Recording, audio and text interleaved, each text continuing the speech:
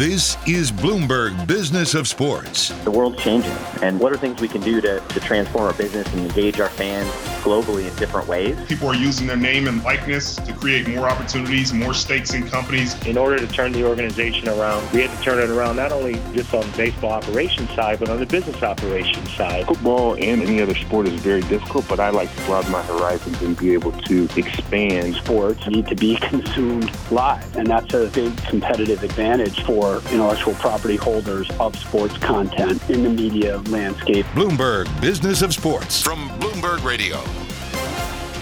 Hi, everyone. I'm Jason Kelly. And I'm Mike Lynch. And I'm Michael Barr, and this is the Bloomberg Business of Sports podcast, where we explore the big money issues in the world of sports. And today, it is a Formula E Fast Car Special. We've got Jamie Regal and Michael Andretti with us. We're going to start with Jamie Regal. He is the CEO of Formula E. And Jamie, it's great to have you with us because it's all happening in Brooklyn this weekend. Formula E is back. The fans are back. Tell us how you put all this together, because it's been a long time coming to get racing back the way we want it. We are delighted to be coming back to New York. It's one of the features of the Formula E calendar historically. You know, we look to race in some of the most iconic cities in the world, and New York obviously sits at the pinnacle of that list. And so we're delighted to be coming back. The preparation over the last year, really, around setting up our calendar, which we announce usually in July for the subsequent season, has been chaotic, to put it mildly, given the situation with COVID. We're a global race series, so we're always trying to figure out, how can we take our championship around the world? But that's been particularly challenging given the context we've been in over the last 18 months now, with local regulations and so on. So on the one hand, we're super excited about New York. It's an iconic venue for Formula E coming back to Brooklyn. We will be hosting fans, which is one of the first races this year where we're actually going to be able to put on our series in front of spectators, which is super exciting. On the other hand, we've been negotiating and working with the U.S. authorities and border control and Homeland Security and all that to be able to bring our championship in. And it's interesting, our first list that we submitted, because the borders are technically closed for anyone coming from the Schengen area from Europe, and we're more of a European business, we typically bring about 1,000 people in for the race. And they said, okay, well, here's the list you can bring in. And it was the list of the 24 drivers, and that was it. We had to explain that it was quite important for us to be able to bring a much bigger group than that. Each of the teams has their engineers, their mechanics. Obviously, we're shipping around a lot of kit around the world to put these races on, and TV crews and so on. So anyway, we've been working really closely with the authorities and have the exemptions, and we're fired up to come. But it's going to be more of a local race even than typical, because our group coming from Europe has to be small, and we're hiring local people to be able to put on the race, which is a good thing. Sort of gets sport rebooted in New York. So we're really excited. Hey, Jamie, this is Michael Barr, Racing Fool, as I'm known around here. And, how's the calendar looking? Because you guys, with Formula E being back, how are you guys looking calendar-wise down the road? Yeah, it's been a pretty delicate balance over the last 12 months. And last year we finished our season with 6 races in 10 days in Berlin, which is a little bit like what the NBA did in Orlando last year to finish off the season. We operate in a bubble, but we're a global series. And so this year we said, hey, we have to try to travel around the world and deliver our product. And this year it's been good. We've juggled some venues, but we've been to Saudi Arabia, we've been to Rome, Italy, we've been to Valencia, Spain, we've been to Monaco, which is sort of the home of motorsport. And we've been, or at least to a European audience, it's the home of motorsport. And we've been, now we're in the North American leg. We're in Puebla, Mexico, and New York. We've got London and Berlin coming. So, we're pretty excited about what we've been able to deliver. It's been challenging. We haven't had fans at a lot of these events. They've been limited in terms of spectators, but we've been able to put the product on. We're going to announce our calendar next week for what we call Season 8, so the 2022 season. And we're really excited because we've got a couple new venues, new cities that we're going to be announcing in the first week of July, one in Africa and another in North America. So, we're back on the growth path, which is great. Hey, Jamie, it's Mike up in Boston. We just ran down those restrictions of the border control with the United States. Do you find the same sort of handicaps and hurdles dealing with other countries, or some of the? What countries are the toughest, and what are the easiest to deal with? Look, the first thing I would say is, we're trying to put on a global race series and be respectful and protective of two groups in simple terms, right? One is what we call our ecosystem, or our paddock, our group of people who travel around the world, right? We have to make sure that those individuals are minimizing risk as it relates to contracting COVID. We're not a hockey team or a basketball team, where if one or two athletes go down, you've got substitutes, right? We have two drivers, so we really have to be protective of those folks. And then, perhaps even more importantly, we want to be very respectful in the context of COVID of the local population, right? I mean, we want to be seen to be respecting local regulations, and the last thing we want to do is be seen to be contributing to the pandemic. And so, those are sort of the overriding principles. I would say, each market has its own idiosyncrasies. So there's been some where we've been banned completely and we've not been able to travel, right? So we've not been able to have a race in China, for example. Our race in Santiago, Chile was canceled this year due to COVID restrictions and not being able to secure any exemptions to come into the country. On the other hand, in Rome in April, we raced in Italy in Rome when the full city was on a lockdown. We had to only travel between our hotel room and the racetrack, and the whole city was shut down. We couldn't enjoy all that Rome has to offer, but we were able to put the product on. So actually, when I look at the U.S., we're really excited about, the exemptions that we have, and we're going to be trialing vaccine passports to get fans into the venue without COVID tests. So, we're pushing the envelope as much as we can, and look, we're just happy to be there, to be honest, after the last 18 months we've had. It's just good to be back in the U.S. and in New York in particular. Jamie, widening the aperture a little bit to look at the broader landscape around sort of the whole concept of E and EVs and electric cars. I mean, it does feel like the world is starting to come to you even from a consumer perspective. And I say this as someone who in the last year has bought an electric car. And it is an amazing thing. Once you're looking for it, you do kind of see this evidence. You see it from the big automakers. Help us understand how that trend fits into the fans, how it fits into the sponsorship aspect of this, this broader landscape. Absolutely.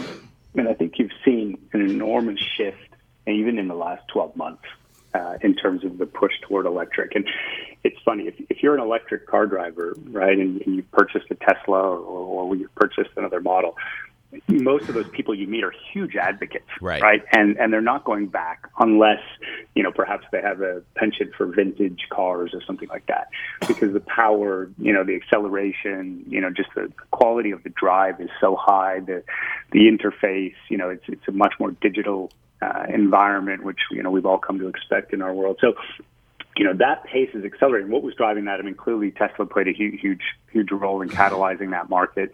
And I think what you're seeing now is, I guess, two or three elements, right? One is consumer pull, right? So what I was just referring to, right? Once people experience it, they want more.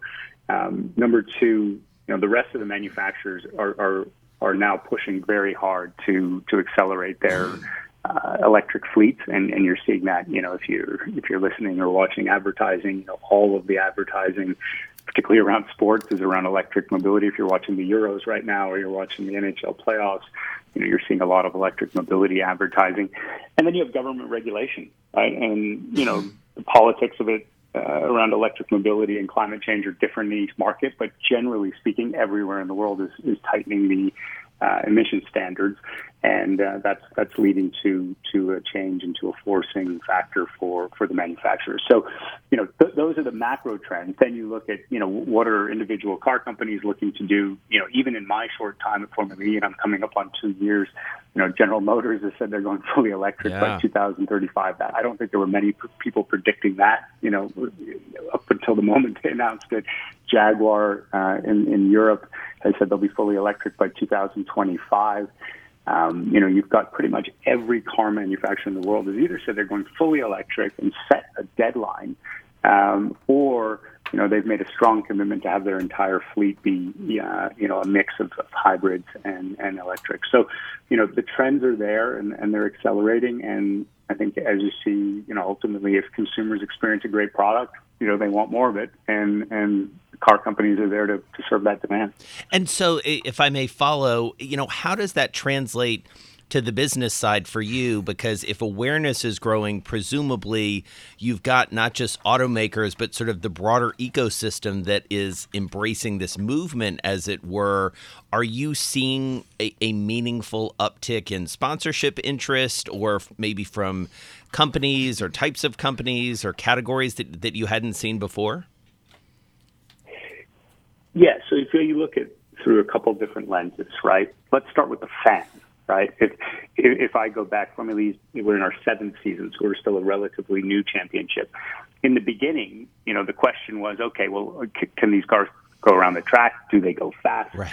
Unless you were a hardcore motorsport fan, are you even curious to experience the product? Or perhaps if you're a hardcore motorsport fan, you're disdainful of the product because, it doesn't have all the attributes you associate with motorsports, right? The smells, the sounds, those are sort of raw horsepower elements that people love about, Formula One, Indy, or NASCAR.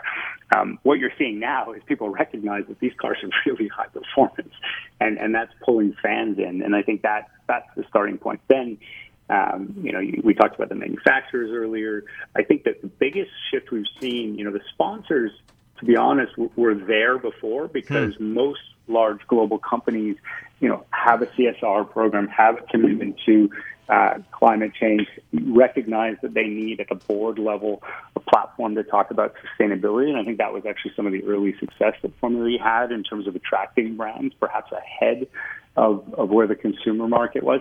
The big shift we've seen in the last 12 months, 18 months is the demand on the media side, meaning the broadcasters. So in the U.S., we signed a partnership, multi-year partnership with CBS to broadcast the races. In Germany with ProSieben, in France with L'Equipe, and for, I guess, the U.S. listeners, you may not know those brands, but those are very digitally led media companies in Europe who are disrupting the media landscape. And they're attracted to Formula E. Why? Because they see that there's advertising dollars around the content. Because the consumers are the consumers they want to target, right? That we tend to have a younger fan base, a more urban fan base, a more digitally sort of minded fan base. So their advertisers want to reach that. And then, of course, the car companies themselves are shifting significant portions of their advertising dollars toward electric mobility and talking about their electric fleet. And we're a pure play on that, which is appealing to the media companies. Here comes Old Man Barr and the diehard racing fan, as you mentioned earlier. I think one of the things that's great, well, there are many things that's great about Formula E, but this goes back, that sound that Formula E has, it's not that guttural sound that you're used to in NASCAR or maybe in Indy racing. But this goes back to like 1967 when Parnelli Jones and the Andy Granatelli team had this, let's call it the turbine car.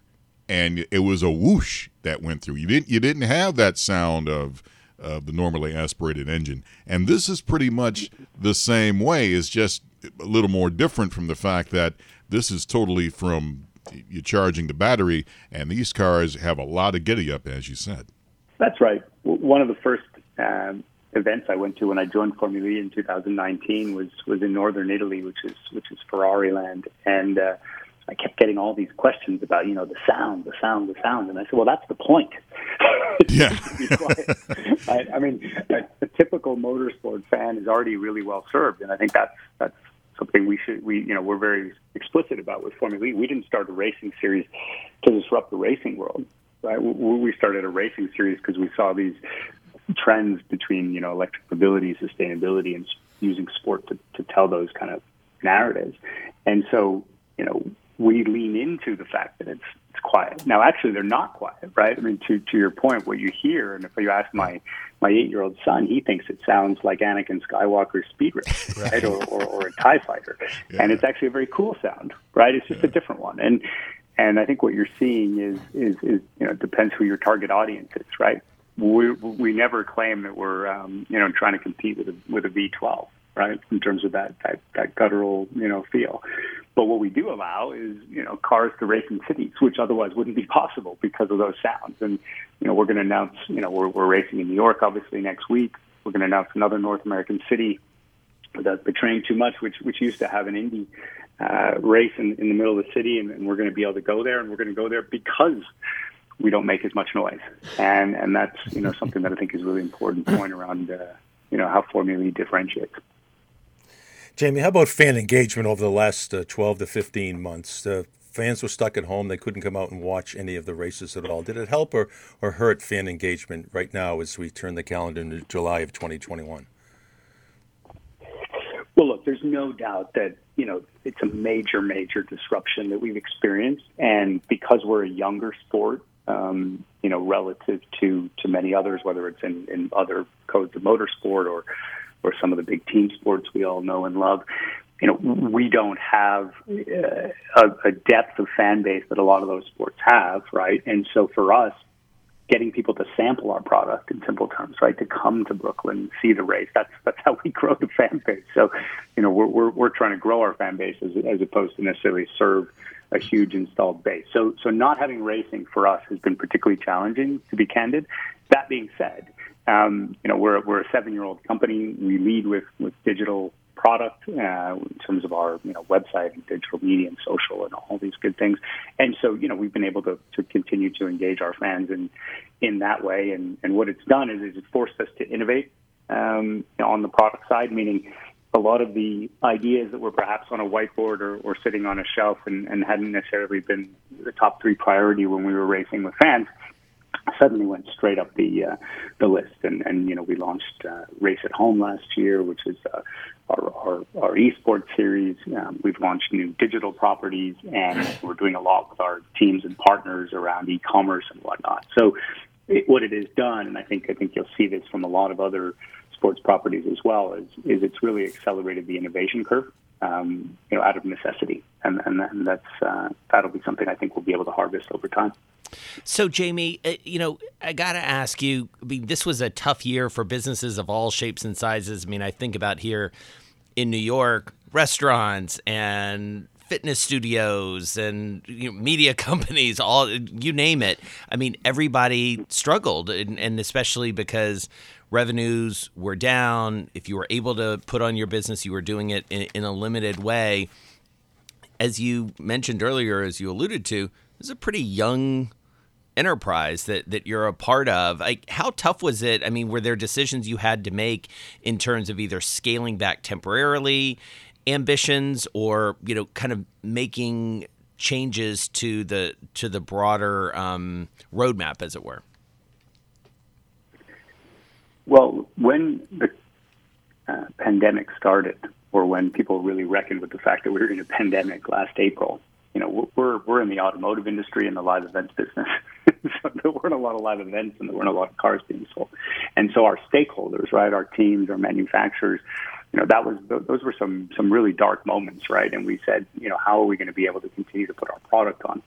And the good news for Formula E, although we're a young company and smaller relative to other global sports, our controlling shareholders are Liberty Media and Discovery.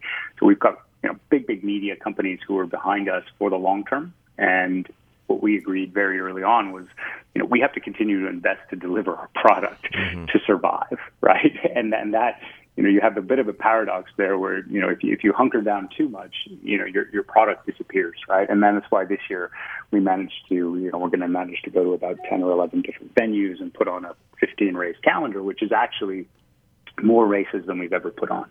And how did we do that? Well, we did more double headers. So I'll use a really simple example with double headers. Typically motorsport has one race over a race weekend, right? You've got like the Indy 500. That's an iconic race, Monaco, et cetera. We said, well, let's try to be efficient here. If we're going to go into a country, we're going to get all those approvals. Why don't we have 2 races, one on Saturday and one on Sunday? And, if you're a fan of baseball, like that's pretty common, right? You've got a home stand or something like that. Initially, the reaction within the motorsport world was, why are we going to do 2 races? That's just not motorsport. And actually what we found is the fans like it because, there's back-to-back days. They know when to tune in. They know depending on what happens on the Saturday, you build some excitement for the Sunday race. So that's a simple example where we wouldn't have had a plan to do more doubleheaders, but actually, because of the forcing factor of COVID, we've done them, and actually we really like them. And so as I look to the future, we want to have probably an 18-race calendar going into 2023, and one way to get there is to do more doubleheaders. So you go into a city and you have more of a festival feel. So when fans are back, there'll be more activations, perhaps a concert the night before. So we can reimagine the complexion of our product. And then the second thing, just quickly, is we have Gen 3 coming, what we call Gen 3, which is the third generation of the car.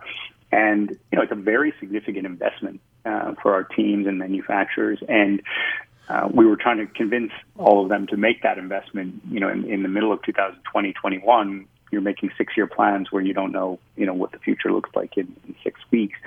That added some complexity. But again, what we did then is we said, okay, well, how do we make the sport sustainable for our teams and for everyone involved? And been working really closely with our governing body to put in place a cost cap, or I guess in U.S. sports, what's known as a salary cap. For us, it's more about how much the teams spend on developing the car. Again, this is something that was unheard of in motorsports, right? I mean, typically, motorsports has either been an investment for individuals who are excited to go racing, or for manufacturers who, perhaps have deeper budgets. When those factors changed, suddenly we had the ability to bring in a cost cap, which, it's not signed yet, but I'm hopeful we'll get that done in time for 2022. And that just changes the financial sustainability of the sport. And, ultimately, whether you're a manufacturer like Porsche or whether you're an independent owner like Michael Andretti or Jay Penske, who own teams in Formula E, you want to be able to make a return. And so this is turning into a long-winded answer to your question, but in simple terms, there's been some forcing factors that have allowed us to, I believe, set up, stronger foundations for the future because of the pandemic.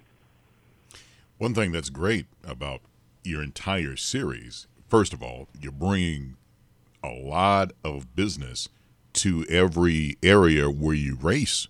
And I'm sure all the local restaurants all over the world appreciate that, including the vendors. Can you expand more on that? You mentioned something about that earlier, but can you expand more on that? Right. I mean, Formula E is sort of, on the one hand, this global business which, attracts some of the biggest car manufacturers and some of our sponsors are some of the big global brands that are household names, and we operate on a global context from a marketing and promotional perspective. On the other hand, we very much go into a city, and although the race weekend may only occur on Saturday and Sunday, we actually come into the city usually about a month before and start building the racetrack and start working with the local authorities. And so it's a pretty integrated activity. And, when we go into a city, we like to have a big economic impact as well as a sustainability impact. So, we invest in, for example, on the sustainability side, in each market we race in, we invest in a renewable energy project to be able to offset all the carbon emissions that we do traveling to or operating the event, right? So we're trying to, what we call race with no trace, in simple terms, having a zero carbon footprint. Equally, we go into the cities and, we have an economic impact, right? And I'll use an example in Mexico. Typically, we would race in Mexico City. We couldn't do that because the Hermanos Rodriguez, the main track in Mexico City, was a COVID hospital and vaccination center, so we couldn't race there. This year, we went to Puebla, a city that, maybe some Americans know, but certainly very few Europeans knew what it was when we announced we were going there. It was the first international sports event that Puebla had since the 1986 World Cup. And, the local people, we actually hosted about 10,000 fans, and we actually gave the tickets away to local health workers and the local community to see the look on their faces, as our paddock, if you will, as our group was, going out to local restaurants in Mexico, to be able to put them on the map and to be able to have an impact was pretty moving and pretty powerful. Jamie, from what I understand, the battery life is 45 minutes per vehicle. Do you see that right? Increase? Sorry, go ahead. Go ahead. So 45 minutes, is that correct? Well, so the battery capacity is 54 kilowatts, which roughly translates to a race of about 45 minutes, based on maximizing the energy efficiency and usage. And what we're looking to do over time is to try to expand that, right? We could have a much longer race with a much bigger battery and a heavier car. What we're doing in Gen 3 is actually the battery gets smaller, the technology advances, the battery gets smaller, it's 100 kilos or 220 pounds lighter, which is pretty significant. And the powertrain is going from 250 kilowatts to 350 kilowatts. So in American terms, that's north of 400 horsepower. So, I'm not a race engineer, but in simple terms, the car gets 220 pounds lighter and it gains, 100 horsepower. That means it goes a lot faster. Right. And so we're pretty excited about what that means for the Gen 3 race product. So we're always balancing two things, right? Performance and sort of the excitement of speed, which is obviously a big component of motorsport. And then also from a manufacturer perspective, the range, right? How long can the battery last? And that's probably the last remaining point of anxiety, right, for people who are picking up, making a decision on an electric car. So, we're going to look at pushing the range as well into Gen 3. So, Jamie, as we wrap up here, I do have to ask you, because your career is fascinating, I think, to all of us, having worked in major sports, in sort of the major sports, American football with the Rams and English football with Man U. We talked about the Formula E fan. What a year it's been for fans in many ways. And I have to think that you have been looking at this with a more studied eye than most. What did we learn generally about fans? And I think about Super League, and I think about, all the engagement that we've seen across the world. What do you make of it? Well, first of all, I think you have to remember whether you're, an established sport with more than 100 years of history, or whether you're Formula E with 7, or someone with an idea for a new sport that's coming up right now, it starts and ends with the fan, right? And you have to think about any change you make through the lens of your customer, right? And whether it's a sport or a consumer business, you need to think about your customer and look after your customer. And when I look at what we've tried to do in Formula E over the last 12 months, everything is done through the lens of, what's going to be attractive to the fans. So we talked earlier about the battery capacity, right? I mean, is that really interesting to a sports fan, right? No, I mean, you're coming to a race, you're coming to an event for a bit of a release. You want to see some entertainment. The beauty of sport is it's the pinnacle of human endeavor, right? Pushing the boundaries, pushing the art of the possible, in the eyes of what humans can do. And so, yes, there's some engineering elements about that, but ultimately we look at it and we say, okay, how do we make the race exciting for the fans? Because if we don't do that, there's no amount of interesting technology, storytelling that you can do that's going to pull people in. And then, you touched on the Super League, and there's been a lot of comment about that. I would say, just generally speaking, right? I mean, you have to really think about, okay, what does the consumer want? What's the demand? What does the fan expect? And, are you presenting a more compelling proposition or not? And I think if you don't have a laser focus on the consumer proposition, you're going to struggle. And fans are very vocal, and fans are very engaged, and they care a lot about these products, right? I mean, and that's what sports is. It's that passion, sometimes irrational passion and love for a brand, for their team, and you have to be wholeheartedly respectful about that, because it's a sacrosanct relationship. All right. Well, it's been really good catching up with you, especially in a very, very busy time as you are prepping for this big race right here in our backyard. So good luck. Great to catch up with you. Happy to catch up with you. We were talking before we came on air about a year ago. You were in Hong Kong at the time. We were very much getting into the teeth of this pandemic. So happy to be on the other side of that. And here's to a really good race in New York and beyond as you map out the calendar for this season and next. Thanks very much. It was great to be on. And yes, I remember that call in Hong Kong when we all thought maybe this would be a couple months. So very much looking forward to seeing the back of the pandemic. And I guess more importantly, in the near term, can't wait to get to New York. So thanks very much for having me. Well, we're delighted to be talking with Michael Andretti, and the timeliness around this is terrific given Formula E coming to New York again. It feels a little bit more normal. We're going to have fans in the stands, it's all happening, and it's such an interesting moment, too, for the whole Formula E product. Michael, really good to have you with us. Tell us about Formula E from your perspective as someone who, literally knows more about the racing world than almost anyone on the planet. I don't know about that, but no, it's been a great program. It's really been fun to be in a program that with a new technology we've been in since the ground floor, and to see how far it's come in just a few years has been really pretty exciting. It's we've gone from a car back about six or 7 years ago that couldn't even run the full distance. Now we're running almost 200 more horsepower, and we're going a full distance with the race. So it's been cool to see that that technology develop and be a part of it. It seems like now with the e-racing is that the term carburetor is now a thing of the past. Exactly. I just, this has got to be the future of the way things are going to be down the road. Well, it could be. I don't know where it's going to go in the end. But I know electric's getting stronger and stronger. There are other alternative fuels out there like hydrogen and things like that. But, where it's going to go, I don't know 100%, but I would say at the moment, electric seems to be definitely leading the way. Hey, Michael, it's Mike Lynch up in Boston. How much pressure has your last name put on you in your current venture in your career? Well, I think when I started out and, when I was driving the first part of my career, there was a lot of pressure.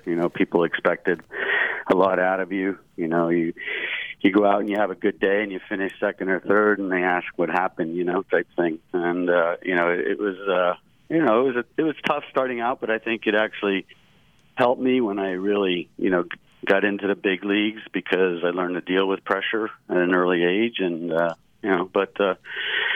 it was all part of it. There was pluses and minuses to everything, right?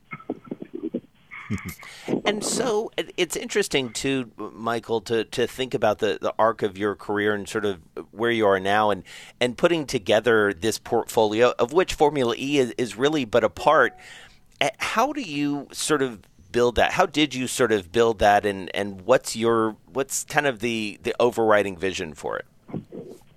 Well, yeah, when I first bought the team here, when it was called Team Green, I was driving for the team, and it had a really good base of really good people, and we just slowly built on that, and that's what it's about, building your base of people that you can trust and know that can get the job done, and that's what we've been able to do, and we always have our eye out for new ventures. People used to think we're just IndyCar racing, but we're all racing. Whatever could work and fit into our program, we're going to look at, and we're constantly looking at different things. We're looking at sports cars and other types of racing as well. Hopefully get back in the rally cross and things like that. So yeah, we're always open for something new, and that's been sort of exciting to be able to be in all different types of racing. You learn a lot from different types, and it helps all of them, the overall of the team, because there's things you can learn in one side that can help the other and things like that. So it's been a lot of fun. Well, if you can, tell us a bit more about that. I'm fascinated by that notion of, learning across the different modalities, as it were. Is that in terms of technique? Is it in terms of sponsorship and business and operations? Is it all of the above? Is there something that jumps to mind when you think about that? I think it's all of the above. I think there's deals like with sponsors. You can offer them different types of racing. Some choose to do more than one. Some choose to do all of them. Some choose to do just one. So it's nice to have that to offer. But then you also have, procedures are different in one series to another, but then there might be some things that, hey, they do it like this. It might work over here, and it does. So, there's a lot of those type of things. I think of so many well-known racing families. You think of the Pettys, you think of the Allisons, you think of the Earnhardts, and, of course, the Andrettis. How much of an impact did your father have, Mario Andretti, who people don't know won the 1969 Daytona 500 and the 1967 Daytona 500? How much of that impact did your father have on you? Obviously, a ton. I don't think it was more. It wasn't directly from him. It was more just being the son of and being exposed to all of it. You go one way or other. You go one way that you just really don't want to be a part of it. Or you go into it that you want to have more of it and get more into it. And I chose to go that way, and luckily I was good enough to be able to go and make a career out of it. Mike, last year was not a great year for anybody, COVID, et cetera. Tell me about the bounce back this year.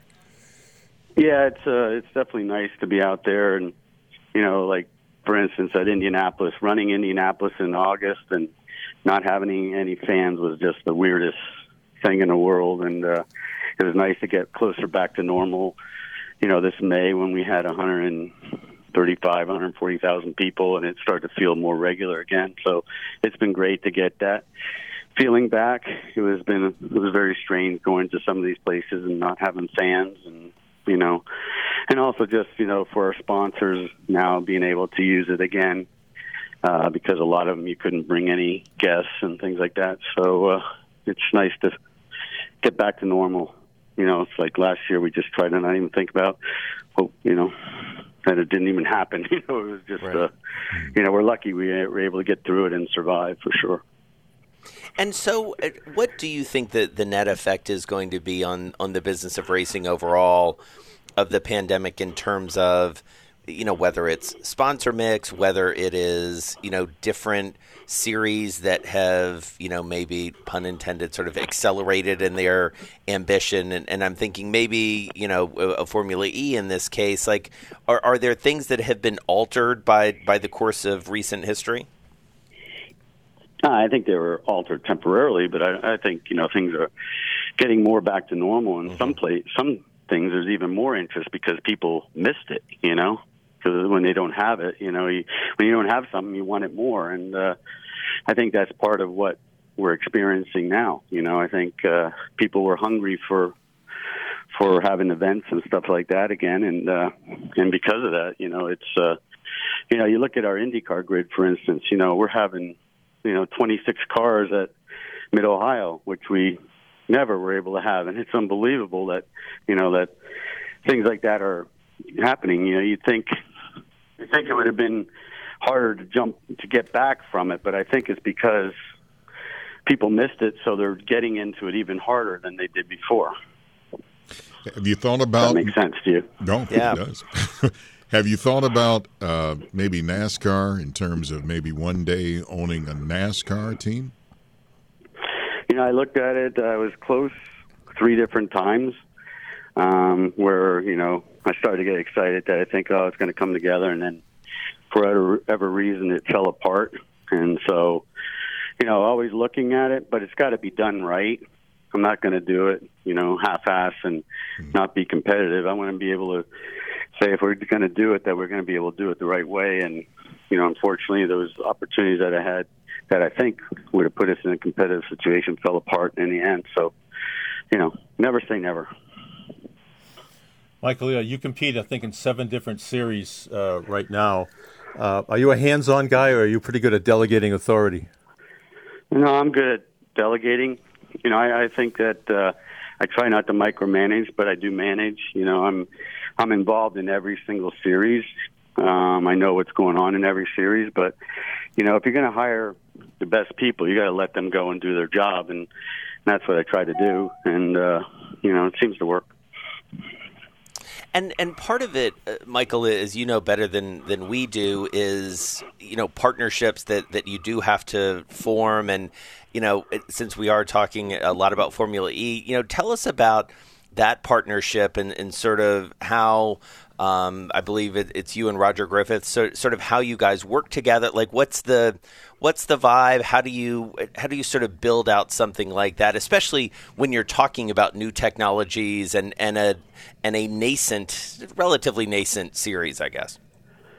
Yeah, so we were lucky to have a guy like Roger that was working with us.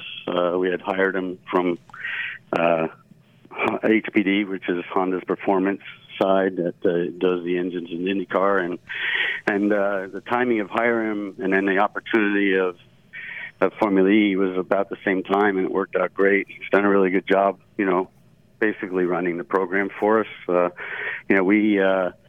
We have weekly meetings with him to see what's going on, and actually there's even more meetings than that happen, here in Indianapolis with him and the team over there. And so, we're on the pulse 100%. But again, it goes back to, letting guys like him, do his job and not interfere too much.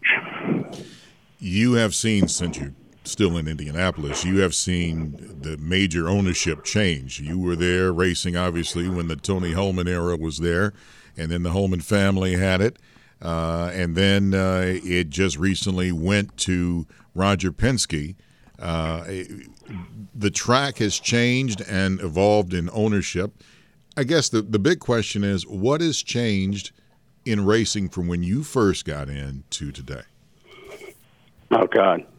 Tons. It's funny, when I started racing, I'd look at, the cars that Dad started out in, and it looked like dinosaurs. And, and then when I got halfway through my career, I looked at the cars that I started out, and they looked like dinosaurs. It's amazing technology. I think the biggest gain, when you look at it, is the safety aspect of things that were developed into the cars, over the years. Because you look back now and say, I can't believe I even drove that race car. Right. It's so dangerous, you know what I mean? And so it's really been cool to see, all those innovations, and the cars are way, way safer than they were, when I started, and they're really, really safer than when Dad started, So, it's that's probably been the biggest thing that I've seen. I was showing my son a clip of the 67 Indy 500, and he looks at me and he says, looking at the cars, that looks like a hot dog with wheels. And I'm like, and then I got mad. I'm like, you just go over in the corner. But you're right. I think that those guys were sitting between 200 gallons of methanol in just metal containers on each side of them. It's things like that. They're like insane. They were just bombs ready to go off. So it's crazy. And Michael, in a follow-up to that, 50 years from now, are we still going to see fossil fuel races, or will they all be e-vehicles? I don't know if it's going to be e-vehicles. I don't know if it's going to. I think eventually fossil fuels will go away, and it's going to be something like hydrogen or some other type of fuel that'll be developed. That is better for the environment and things like that. Zero carbon type thing. So, that's what I see. So, Michael, as we wrap up with you here, I guess the one thing I'm also curious about, when we talked with Jamie Regal about this last week over at Formula E, this whole notion of the consumer's role in something like Formula E and sort of propelling it, again, pun intended, sort of forward, more into the consciousness. We're more concerned about sustainability broadly. We're more aware of climate change and all of the contributions and contributing factors there. How much does that, in your mind, help the business of the sport? It's huge. It's huge. When you go to make your pitch, at a sponsor, first things they ask about, you pitch, say, IndyCar, you pitch some of the other series, and then you bring up Formula E or Extreme E that we're in as well.